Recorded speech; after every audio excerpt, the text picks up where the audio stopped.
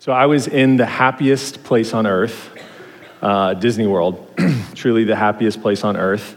But I wasn't having a super happy moment. I had some issues, some difficulties that I was dealing with because the first issue was I was all alone.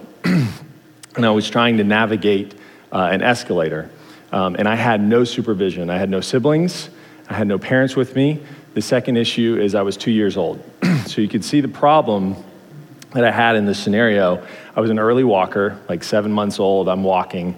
So I'm in Disney World, and I had found my way away from my parents. What I didn't know as a 2-year-old, which I do know now as a dad, is that as you grow older, as you become a dad, you start to get interested in plaques and reading plaques and things and finding the history of things, and you see a plaque and you almost can't do anything about it. You're drawn to it, and you're like, I must read this information. So my dad was in charge of the baby, which was me, the 2-year-old, and he had me in his arms, but he got absorbed in a plaque. It can be understood, and I found my way out of his arms, and I was gone. And so my parents had that wonderful moment that a lot of parents have where mom turns to husband and says, hey, where's the baby? And he says, I don't know. Do you have the baby? I don't have the baby. And so then they freak out. But luckily, they found a man who looked very upset carrying a 2-year-old boy that was unsupervised at an escalator in Disney World and put him together with the screaming parents. And the two are reunited and happy to be back together. I didn't learn my lesson because the next year I wandered away in Disney World at the Dumbo ride, got my head stuck through bars, and the Disney personnel had to assist. I had a pretty large head, still have a large head, but the kid size head was also large, could get my head through the bars, could not extract my head out of the bars without assistance. So those are my two experiences of Disney World, both of them getting away from my parents, leaving their side, and finding myself in a whole lot of trouble. We are currently in a vision series, and tonight we're going to talk about what our participation is in this life with God piece. And we're going to talk about a word, abide. And simply that word has some deep, beautiful meanings, but simply means to remain with, to stay. The very thing I was not able to do, did not do with my parents. And in our vision series, we are looking at the life of Jesus, and we look, when he came into earth, he modeled life with God, life with his Father. He stayed connected to his Father. He lived with him on earth. Everything that he did came from that place of connection with his Father. And then he stepped into life with each other. He built a community centered around his leading, his teaching, his life. And then they didn't stay there as a community. They moved out into lights in the world, and they took the beauty of the life that Jesus brought, and they moved it out into the darkness, into the hurting world, where they were operating, where Jesus brought the reality of the kingdom of God to bear on the broken world that he stepped into. And so that takes us to John 15, verses 4 and 5. If you could turn there, we're going to see this word abide. We're going to talk about what this means. We're going to talk about what we do in light of it.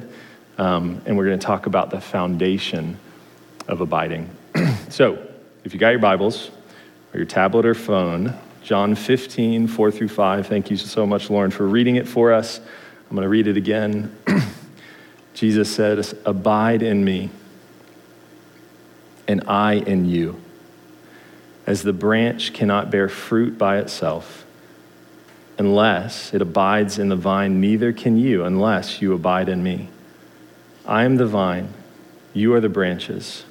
Whoever abides in me and I in him, it is he that bears much fruit. For apart from me, you can do nothing. So we have that word abide. It simply means to remain, to stay with, and it has even a deeper meaning. It's kind of the verb form of home, of living. So a lot of people translate, make your home in me. Another awkward way to say it would be to put it in a verb, to home in Jesus. I'm going to home in Jesus, or I'm going to live in Jesus. It has a connotation of staying, remaining, waiting, all the things I did not do when my dad was reading that plaque and I was out of there. Jesus is saying, I am your life source.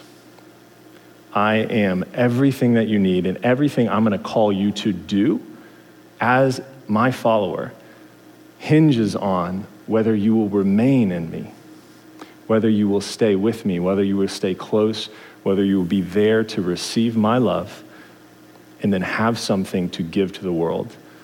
You will have fruit to bear because in me there's life. So we read again, abide in me and I in you.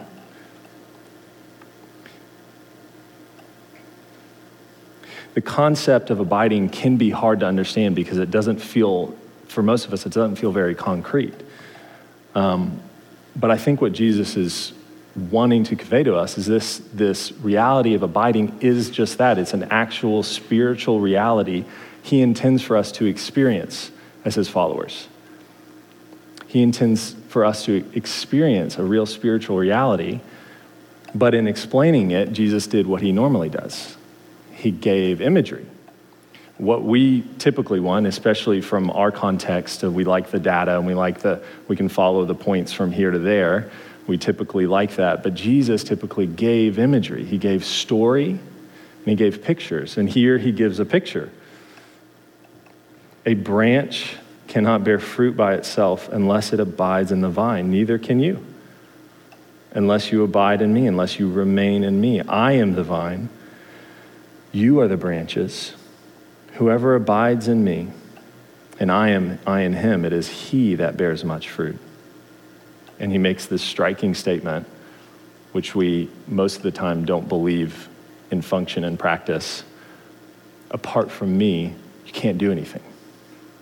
Nothing. You can't do anything. He's giving us this imagery of imagining what's great for us is we got a fig tree that we put in our yard about 5 years ago and it exploded. And we get to see if a branch gets off of that fig tree, it's just a matter of time, but it turns a dry brown and starts to die. And no fruit is coming from that tree. It's common sense because there's no way to get the nutrients into that branch so then a fig can start to sprout off of that. And Jesus is making that imagery that without abiding in me, you can't do anything. But we have a problem because he's giving us a command. He is telling us to do something. He's saying, you have to abide. He knew we needed his life and power, and we need him to do anything he commands. So what is our participation? We're talking about this life with God peace, and as we've gone through this vision series, we've talked about, and we've stayed in this life with God peace because we really believe as we move into life with each other, how we operate as a church, and as we move into how we step out into the world and be lights, be vehicles of the kingdom of God, everything hinges on living life with God. So we've stayed in this place and realized that everything has to come from him. He is the source of our life and our ability to step into that. And so then he's telling us to abide. It can be hard to understand what our participation is with it. And in my life, what I've experienced is I've read this verse, I've believed that, apart from you, Jesus, I know that I can't do anything. So honestly, for a lot of my Christian life, that's led to passivity, of pursuing God, of lack of pursuing God. There's a quote by a guy named Dallas Willard that takes this very verse, and he says, quote, Jesus said, apart from me, you can do nothing. And we can also be sure that if we do nothing, it will be apart from Jesus. This is why he tells us to abide in him as he abides in the Father. Abiding is our source of love, joy, peace, and all of our fruitfulness. But when we look at this concept of abiding, it can be difficult for us to find the concrete nature of what is Jesus asking us or inviting us into. But like with everything else that Jesus invites us into, the beautiful thing is that he models it before us. There's great news that he doesn't ask us to do anything that he hasn't done before us. So if you can go to the next slide, we're gonna look at a verse. It's John 14:10. And it says, do you not believe that I'm in the Father and the Father is in me? The words that I say to you, I do not speak on my own authority, but the Father who dwells in me does his works. That word dwell, it says, but the Father who dwells in me does his work. It's the same word in the Greek that Jesus uses for abide. He is letting us know that he went before us to live this same type of life. And listen to these words in John 5:19. Jesus says, very truly I tell you. That's Jesus' way of saying, listen to what I'm about to say is really true. You're going to have to believe me. The Son can do nothing by himself. He can only do what he sees the Father doing. And doesn't that sound similar when Jesus says to his disciples, apart from me, you can do nothing? He's telling them just chapters before, the Son can do nothing of himself. He can only do what he sees the Father doing. So he, in all that he did, in all of his ministry, is modeling a life of abiding in the Father, and he's inviting us into that same life. And so we can look at Jesus' life, and we can see not only the fruit of abiding, but we can also see the lifestyle of Jesus and what he put into place in his life that enabled him to live in the power of the Holy Spirit, in the constant presence of his Father, receiving the love of his Father. Because later in John 15, we're going to look at it, Jesus equates abiding in him. He also says, abide in my love. For him, it's the same thing, abiding in him. For us, as followers of Jesus, who've received salvation and life with God, he is saying he wants us to live, to make our home in his love for us. That's his desire. And then he says, without that, you can't do anything that I'm asking you to do. You cannot bear fruit. And it's the Father's will, his desire, that his people would bear fruit, that it would glorify God, that the people of Jesus would reflect the kingdom of God by the way that they live. And he is saying so clearly that without my love flowing through you on an ongoing, regular basis, you can be really active, you can do a lot of stuff, but there will be no eternal, real fruit. And he's being very stark with it, but he's also saying, this is how he lived.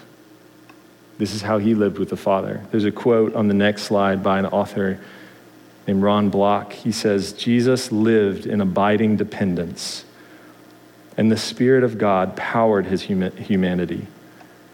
He became one of us so we could become like him, living and walking in union relationship with God.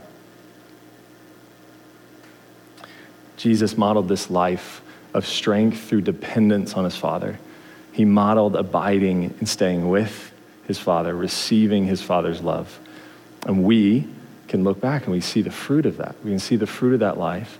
And then he's saying, and he's inviting us, as we look and recognize that we need God's life within us, that he wants the same type of life for us. Randy, a couple weeks ago, talked about it so beautifully of partaking and participating. That's what God wants for us. First, he wants us to partake of the same love that Jesus was receiving when he was on earth. And then he wants us to participate in the same work that Jesus did on earth. And this is what Jesus is talking about in abiding. Jesus does it first, and he invites us into it through him. Then we see when we look at the life of Jesus, it can be hard because we're still seeing, okay, he's abiding, but what's great is we can look at the way that he lived and we can start to see some of the things that he put into place and understand how Jesus was intentional in the way that he lived. And maybe that can be instructive for us on what are the pathways for us to abide and on an ongoing basis to live in the love of God. So what we all want is an exhaustive list of the things we need to check off so that we live in this beautiful, peaceful, life-giving reality, and that if we do these certain things, that'll happen. And there's no exhaustive list, but there are very clear foundational things that we see Jesus stepping into when he was on earth that we can look at and we can say that if he needed that, if Jesus needed that, maybe I do too. So we can go to the next slide. I'm going to list off 5 of these. Again, it's not exhaustive, but these are some of the things that were primary in the way that Jesus lived his life. Prayer. Luke 5:15 through 16. This is a striking passage. Yet the news about Jesus spread all the more, so that crowds of people came to hear him and to be healed of their sicknesses. But Jesus often withdrew to lonely places and prayed. Jesus often withdrew to lonely places and prayed. So Jesus has this ministry going where everybody's getting healed. And the demands on his life and his ministry are only increasing. His popularity is exploding. And we have this amazing scene in Luke 5, where the crowds are coming to him, and this simple line at the end, but Jesus often withdrew to lonely places and pray. And then I think myself, and I think if Jesus needed that on an ongoing, often basis, to live in the love of his Father and to then give away what he was giving away, I think that I probably need that as well. I think I probably need those things in place in my life. And we can move on to the next one, silence and solitude. There's a quote, a guy named Richard Foster. Our adversary majors in three things: noise, hurry, and crowds. If he can keep us engaged in muchness and manyness, he will rest satisfied. I don't know if y'all feel that, but I feel that. I feel that really strongly. I feel like so much of the things I want God to do through my life are conquered and absorbed by the busyness of my soul. Not just the busyness of what I'm doing, but there's just the consumption of thing after thing after thing, and I never have time to stop. I never have the time where I'm actually alone with my Father. There's another scripture in Matthew 14:23, after he fed the 5,000. It says, after Jesus had dismissed the crowds, he went up on the mountain by himself to pray. And when evening came, he was there alone. Just another example. Not only prayer, not only communion with his Father, but he got alone. There was a lot of people coming to him. He needed that space where he was alone. He was there just with his Father, just he and his Father. And we can also look at how Jesus engaged in community. He didn't stay on a mountain. What's so beautiful about the life of Jesus is he didn't stay on the mountain alone to pray with the Father. He did that. He built his life around those things. And so he stayed on the mountain alone to pray, but he didn't stay there. He came back down to engage with his disciples, to lead them, to step out into the hurting, into the broken, and bring healing and bring the good news of the gospel. But he needed both. He was doing the ministry, but he needed that time alone with his Father. And we also see, going to the next slide, scripture. Matthew 4:4. It's a beautiful scene where the chapter before, Jesus had been baptized. And if y'all know the story, Jesus came up out of the water, and the voice of the Father came and said, "This is my beloved Son in whom I'm well pleased." This is before Jesus did any ministry. This is before he stepped into anything where he could claim some great work. The Father speaks his love over him. But immediately after that, it says the Spirit of the Lord drew him out into the wilderness. And this is where he fasted for 40 days and 40 nights and was tempted by the devil. And when he encountered the devil, and the devil was trying to make him question, God says, "You're my beloved Son, whom I'm well pleased." Satan comes to him, "If you are the Son of God, make these stones into bread." And listen to Jesus' response. He answered him, "It is written, man shall not live by bread alone, but by every word that comes from the mouth of God." So these scriptures lived in Jesus. You can see that he had prioritized knowing the written word of God, and he relied in his weakest moments, away, tempted in the circumstances were bad, if we want to look at them. He relied on what he knew was true from Scripture. So we can see that breaking into his life, knowing that Scripture was foundational for him to know. But the problem is when we list out things like this and we can look at the life of Jesus and we say, okay, Jesus is our model, right? He abided with the Father. He made his home in the love of the Father, and he's inviting us into the same thing. And we look at the life of Jesus. It's so easy for us to move into that same thing, that list mode, where what we want is the 5 practices to make me a better me. We want the things to put in place. Okay, so if I pray, if I go get a loan, if I read scripture, if I live in community, everything will be great and everything will be perfect. The problem is prayer doesn't transform us. Scripture doesn't transform us. Community doesn't transform us. Even obedience doesn't transform us. It's God himself that transforms us. It's God himself that transforms us. And we enter into these things, and we organize our lives around these things because it is getting us into the presence of God. If we do all those things and God is not there and he is not present, there is no transformation. In 2 Corinthians 3:18, Paul says it of when our eyes are opened and we behold the glory and beauty of Jesus, we're transformed from one degree of glory to the other. This comes from the Lord, who is the Spirit. So when I think about these disciplines we walk in, I think it's important to note that the spiritual disciplines aren't abiding. Abiding is a thing. Abiding is a place that Jesus invites us to live in so that we can receive on an ongoing basis the love of God. But these things that we put into our place in our lives are only to bring us into the presence of God so we can start to receive his love. It's the simple promise that Jesus gave that if you seek, you'll find. If you seek, you'll find. And he's inviting us to step into that same life. The way that's helpful for me to think about putting these things into place, if you go to the next slide, as I thought about this, is like a wind turbine. These things that are sitting in fields out there. When we put these things into practice in our life and we realize that we can't do anything apart from Jesus and we need him so desperately, we start to put these things into a place in our lives. But a wind turbine is no use if the wind isn't blowing. It's another place where Paul tells Ephesians believers, he commands them to be continually filled with the Holy Spirit. So we ask, how do we be filled with the Holy Spirit? Well, we see how Jesus put into his life these places and practices where if we don't step into these things, if we don't seek God, and if our life isn't organized around finding him and being filled with him, the wind may be blowing, but if there's nothing up to catch the wind, there's no power. There's no life filling us. There's no love filling us. The wind may be there, and it is there, because Jesus, God, promised us his love. He wants to give us his love. He wants us to know it, and he wants us to live from it.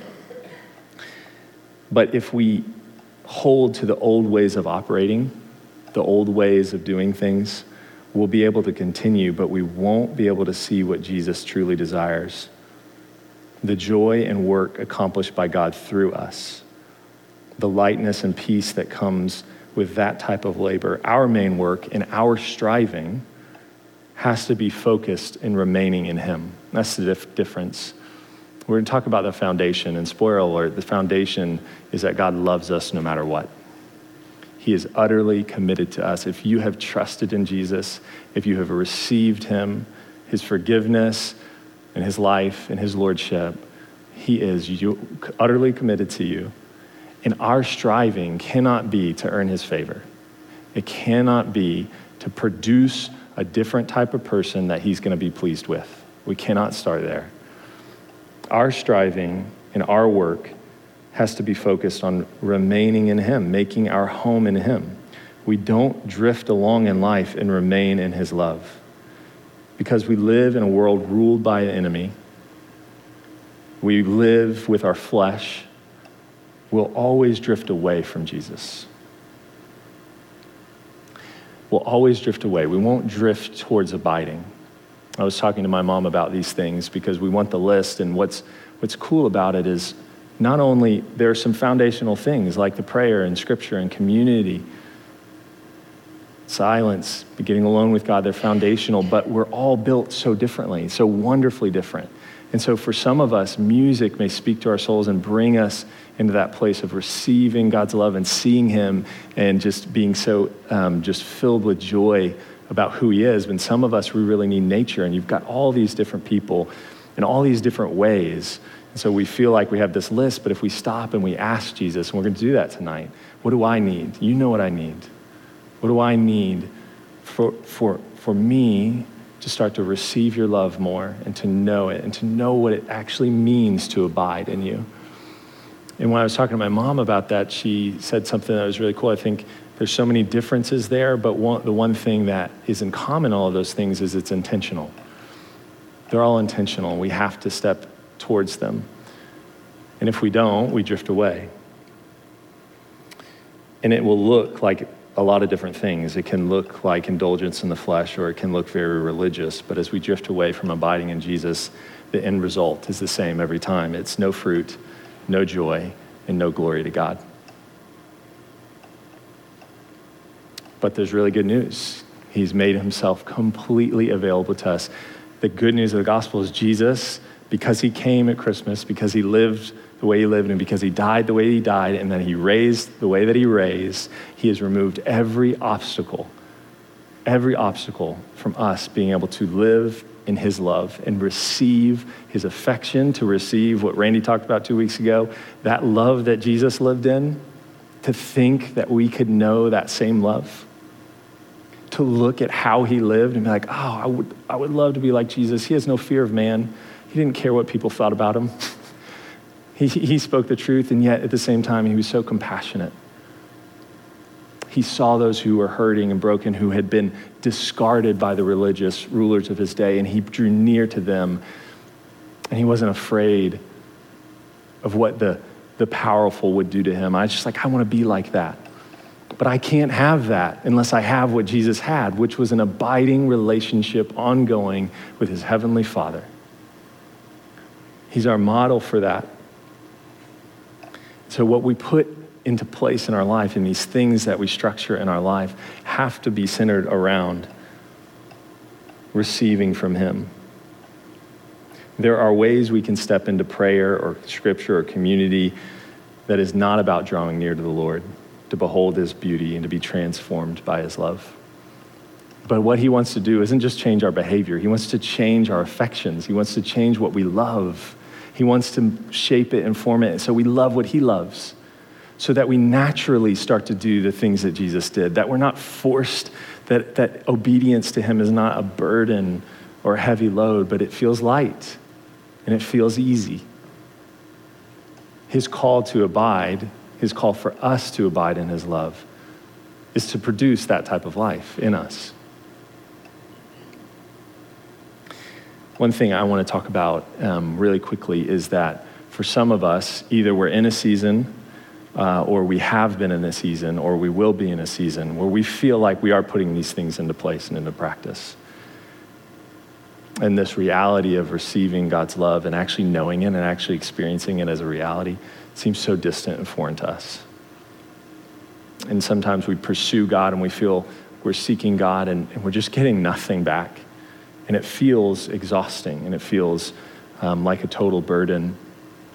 And I just want to say that I don't know why God leads us into those times, but those are real times. They're times that feel dry, and in those times, more than anything, our enemy wants us to say, this is not worth it. Let me just go to what I can taste, touch, feel, and smell. Let me to go to what I can know, and I don't want to continue to pursue this life of spiritual abiding in Jesus. I'm just tired. And one of the things I realize in those times is for us that there needs to be a simple trust and belief that even in those times, God is working. And usually God is working in those times in deeper ways than he is in the times where we feel like everything is going great. Usually he's taking roots down deep into us that can happen in no other way than having to go through those seasons. I've talked about this before, but we have a flower bush bed in front of our house. Everything we plant in this bed eventually dies. It's inevitable. Everything dies. We cycled through like 5 plants. Everything dies. So about 3 months ago, I don't remember what it was, maybe it was a little bit longer than that, I said, this is enough. Enough is enough. We got these bushes that were gifted to us, and we're going to plant these bushes in this soil. But it's not going to be this soil. I'm replacing this soil. So I had to go find a gardening place, not Lowe's or Home Depot. I'm talking about a gardening place where I can find a gardening nerd who can tell me what soil to put in this bed. So I found a gardening place, and I found a gardening nerd named Mark, and he was wonderful. And he started to tell me, here's the compost you need. Yes, it's very expensive, but you need it. Here's the topsoil. This is very expensive topsoil. But you also need minerals. You need these minerals in place. And so he started to tell me, like, you got to dig up the soil, you got to put in the compost, and you got to mix it with these minerals, and then you got to put the topsoil on it, and you plant the things in, then you water it. And it was fall moving into winter. And he told me, he looked at me, and he said, now what will happen is you'll plant these bushes in the new soil, and during winter, it'll look like nothing's happening. But what will happen is the roots will start to grow down deep into the soil because there's nutrients there and there's water flowing into it. And so the roots will actually start to grow more and deeper in the winter. And then when spring comes, you'll start to see life exploding because those roots went down deep. And I said, Mark, why are you preaching at me right now? And he said, I don't know what you're talking about. I'm trying to sell you expensive soil. And I said, sold, I'll take the soil. Because it can be so hard in those times to feel like nothing's happening. But Jesus, in his kindness, because he's our shepherd, is taking our roots down deep into him. So at the right time, at his timing, as we wait on him, as we remain in him, we will see what he promises. We will see life. We will see fruit. He's promising fruit. And so many of us long for fruit, and it's like, I feel like I'm not in a season where there's fruit. But his call is to stay with him. Don't run off. Don't move away. Stay with him. And at the right time, you'll see what you long for. Now, there's one last thing that we see really clearly that Jesus puts into place in his life from that list that I put out, and it's my least favorite thing to talk about. It's the least favorite thing that I like Jesus to talk to me about. I mean, move to the next slide, Austin. It's obedience. It's inconvenient. I don't like it, but unfortunately, we have to read John 15, 9 through 10. If you do have your Bibles, I think it would be good to look at it, or on the screen. That's perfect as well. John 15, 9 through 10. As the Father has loved me, so have I loved you. I'm going to stop there for a second. Jesus abiding in the Father's love. He gives the same thing away to us. He's giving us that same love that he knows. As the Father has loved me, so have I loved you. Abide in my love. If you keep my commandments, you will abide in my love, just as I have kept my Father's commandments and abide in his love. This is a hard one for me because my tendency in my life with my walk with God is to go to shame and feel like I'm not producing enough, I'm not doing enough, he's disappointed with me. What Jesus is saying in these words, if you keep my commands like I have kept my Father's commands, you will abide in my love. He's saying, my love, the love that I have from the Father is available to you. And when you trust me, when you obey, when you step into the things that I'm calling you to, and you obey my commands, you will start to taste and know that love. He is not saying our obedience produces his love, or our obedience earns his love. He's saying his love is available, and every time when we step away from surrender and obedience to Jesus, we find the lack of our ability to live in the love of God. I can say so many times in my life, I've realized that it's like, I want more intimacy with Jesus. I want to know his love. I want to live in that. But if I'm being honest, the reality is I'm not willing to obey him. I want the deeper, but I don't want to step into the things he's calling me to. And I realize our attempts to abide in God's love for us without willingness to obey always causes frustration and no intimacy. It always causes frustration and no intimacy. And so this call of Jesus to obey him like he obeyed the Father, again, is not giving us standing before God. It's his invitation for us to know the same type of love that he knew. And in fact, the verse right after it, if you'll read it, we can see why Jesus said this. He said, these things I have spoken to you, that my joy may be in you, and that your joy may be full.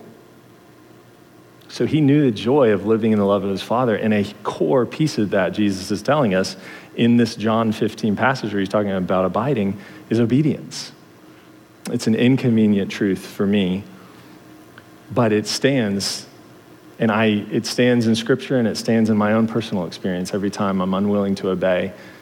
I want that closeness, I want that nearness, but he knows that I can't have that with him if I'm unwilling to surrender to his lordship and his will. But what's great is to know the context of this call. That Jesus is about to leave the earth, and he's talking to his disciples, and he's telling them in chapter 14, the Holy Spirit is coming, and he's telling them to abide in him, and he's telling them in chapter 16, the Holy Spirit's coming. And then sandwiched there is this call to abide. And these are his disciples. These are his people. He's utterly committed to them. And we know through the fullness of the gospel that God gives these amazing metaphors and analogies for those of us who are in Christ, for those of us who have trusted Jesus. He says we're his children, a father and a child.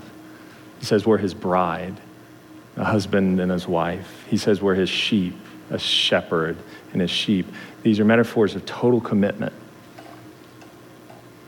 If I told you that I knew somebody that had stolen money from me, vandalized my house, and slapped me in the face, you would wonder, is there a restraining order? What's going on there? And if I told you it was my son, I would be telling you the truth. Now, the slap was 3 years old, so give him a break. If you've never been slapped by a 3-year-old in the face, you're not living. But those things are a reality. If there's no restraining order, I would die for him. I love him. I am utterly and forever committed to him for the rest of his life. And for those of us in Jesus, that's the same. His love for us stands right here and now. And his call for us to step into knowing that love and experiencing that love is just saying, this is available.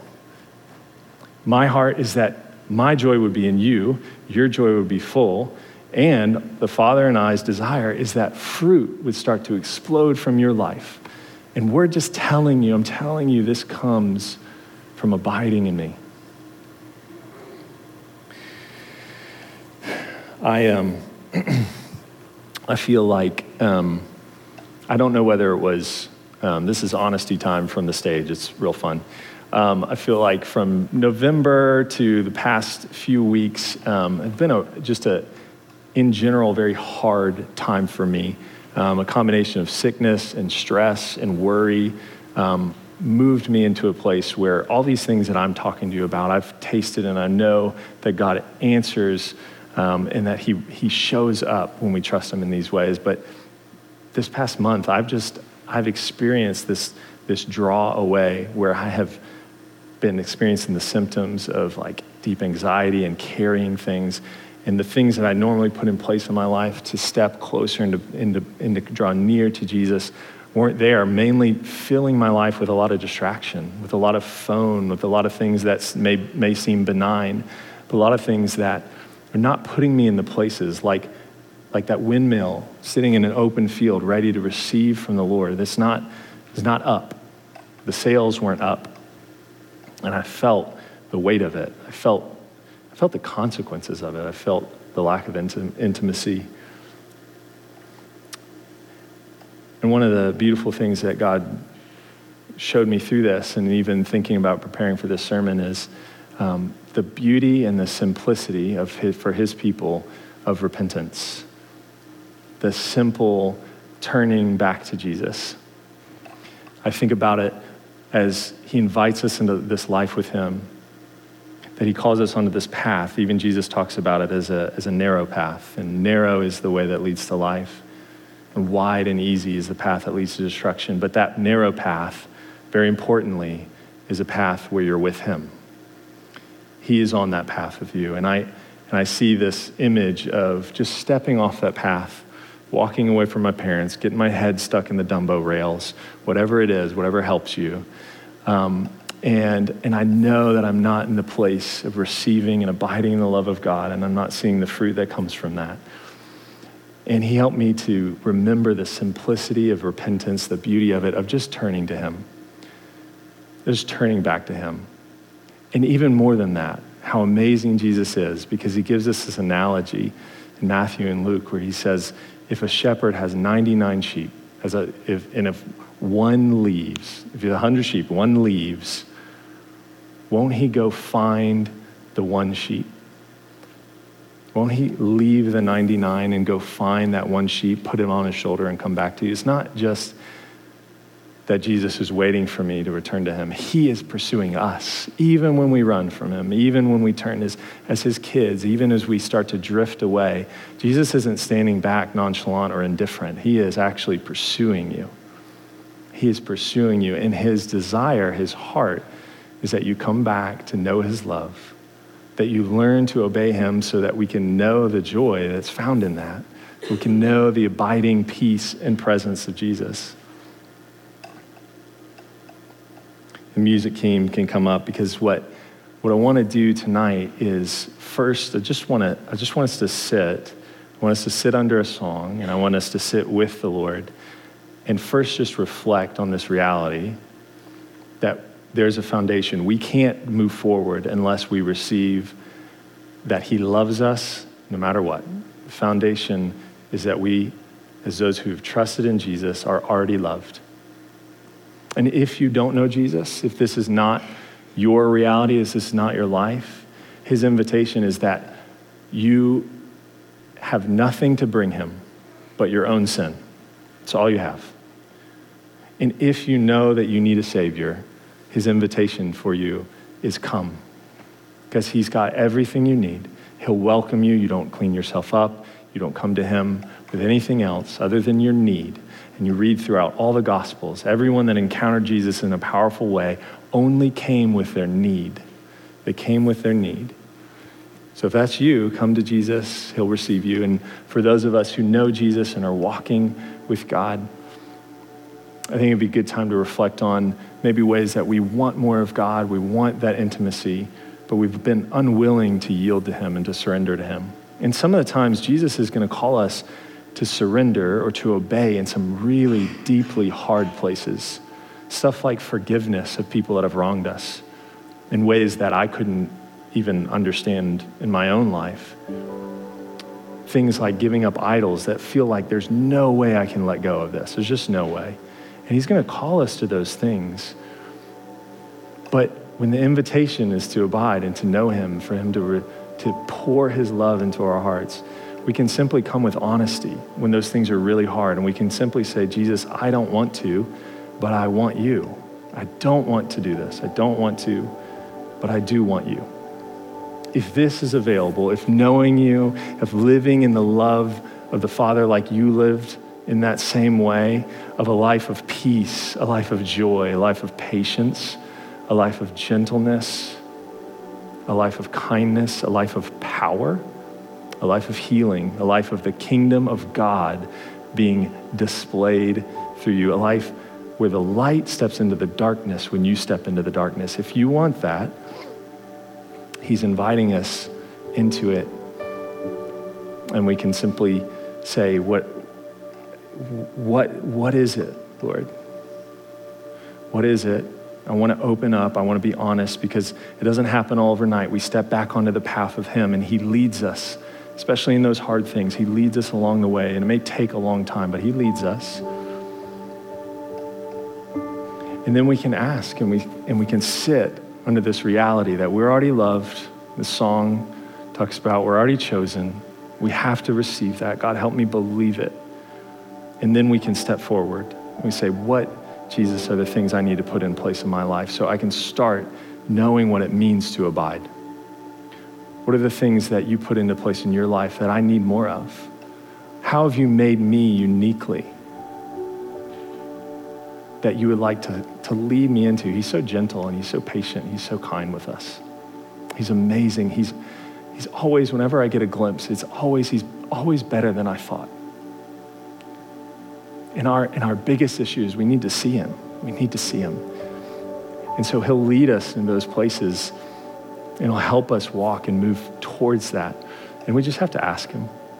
First, we sit under, he's loved us, and he's providing everything. The song talks about the name of God, Jireh, Jehovah Jireh. It means he's provided everything. Again, we don't bring him anything. He's provided everything. Whatever worries, cares we're carrying in our life, he's taken care of everything. And what he wants most for us is to know his love and to live from that place.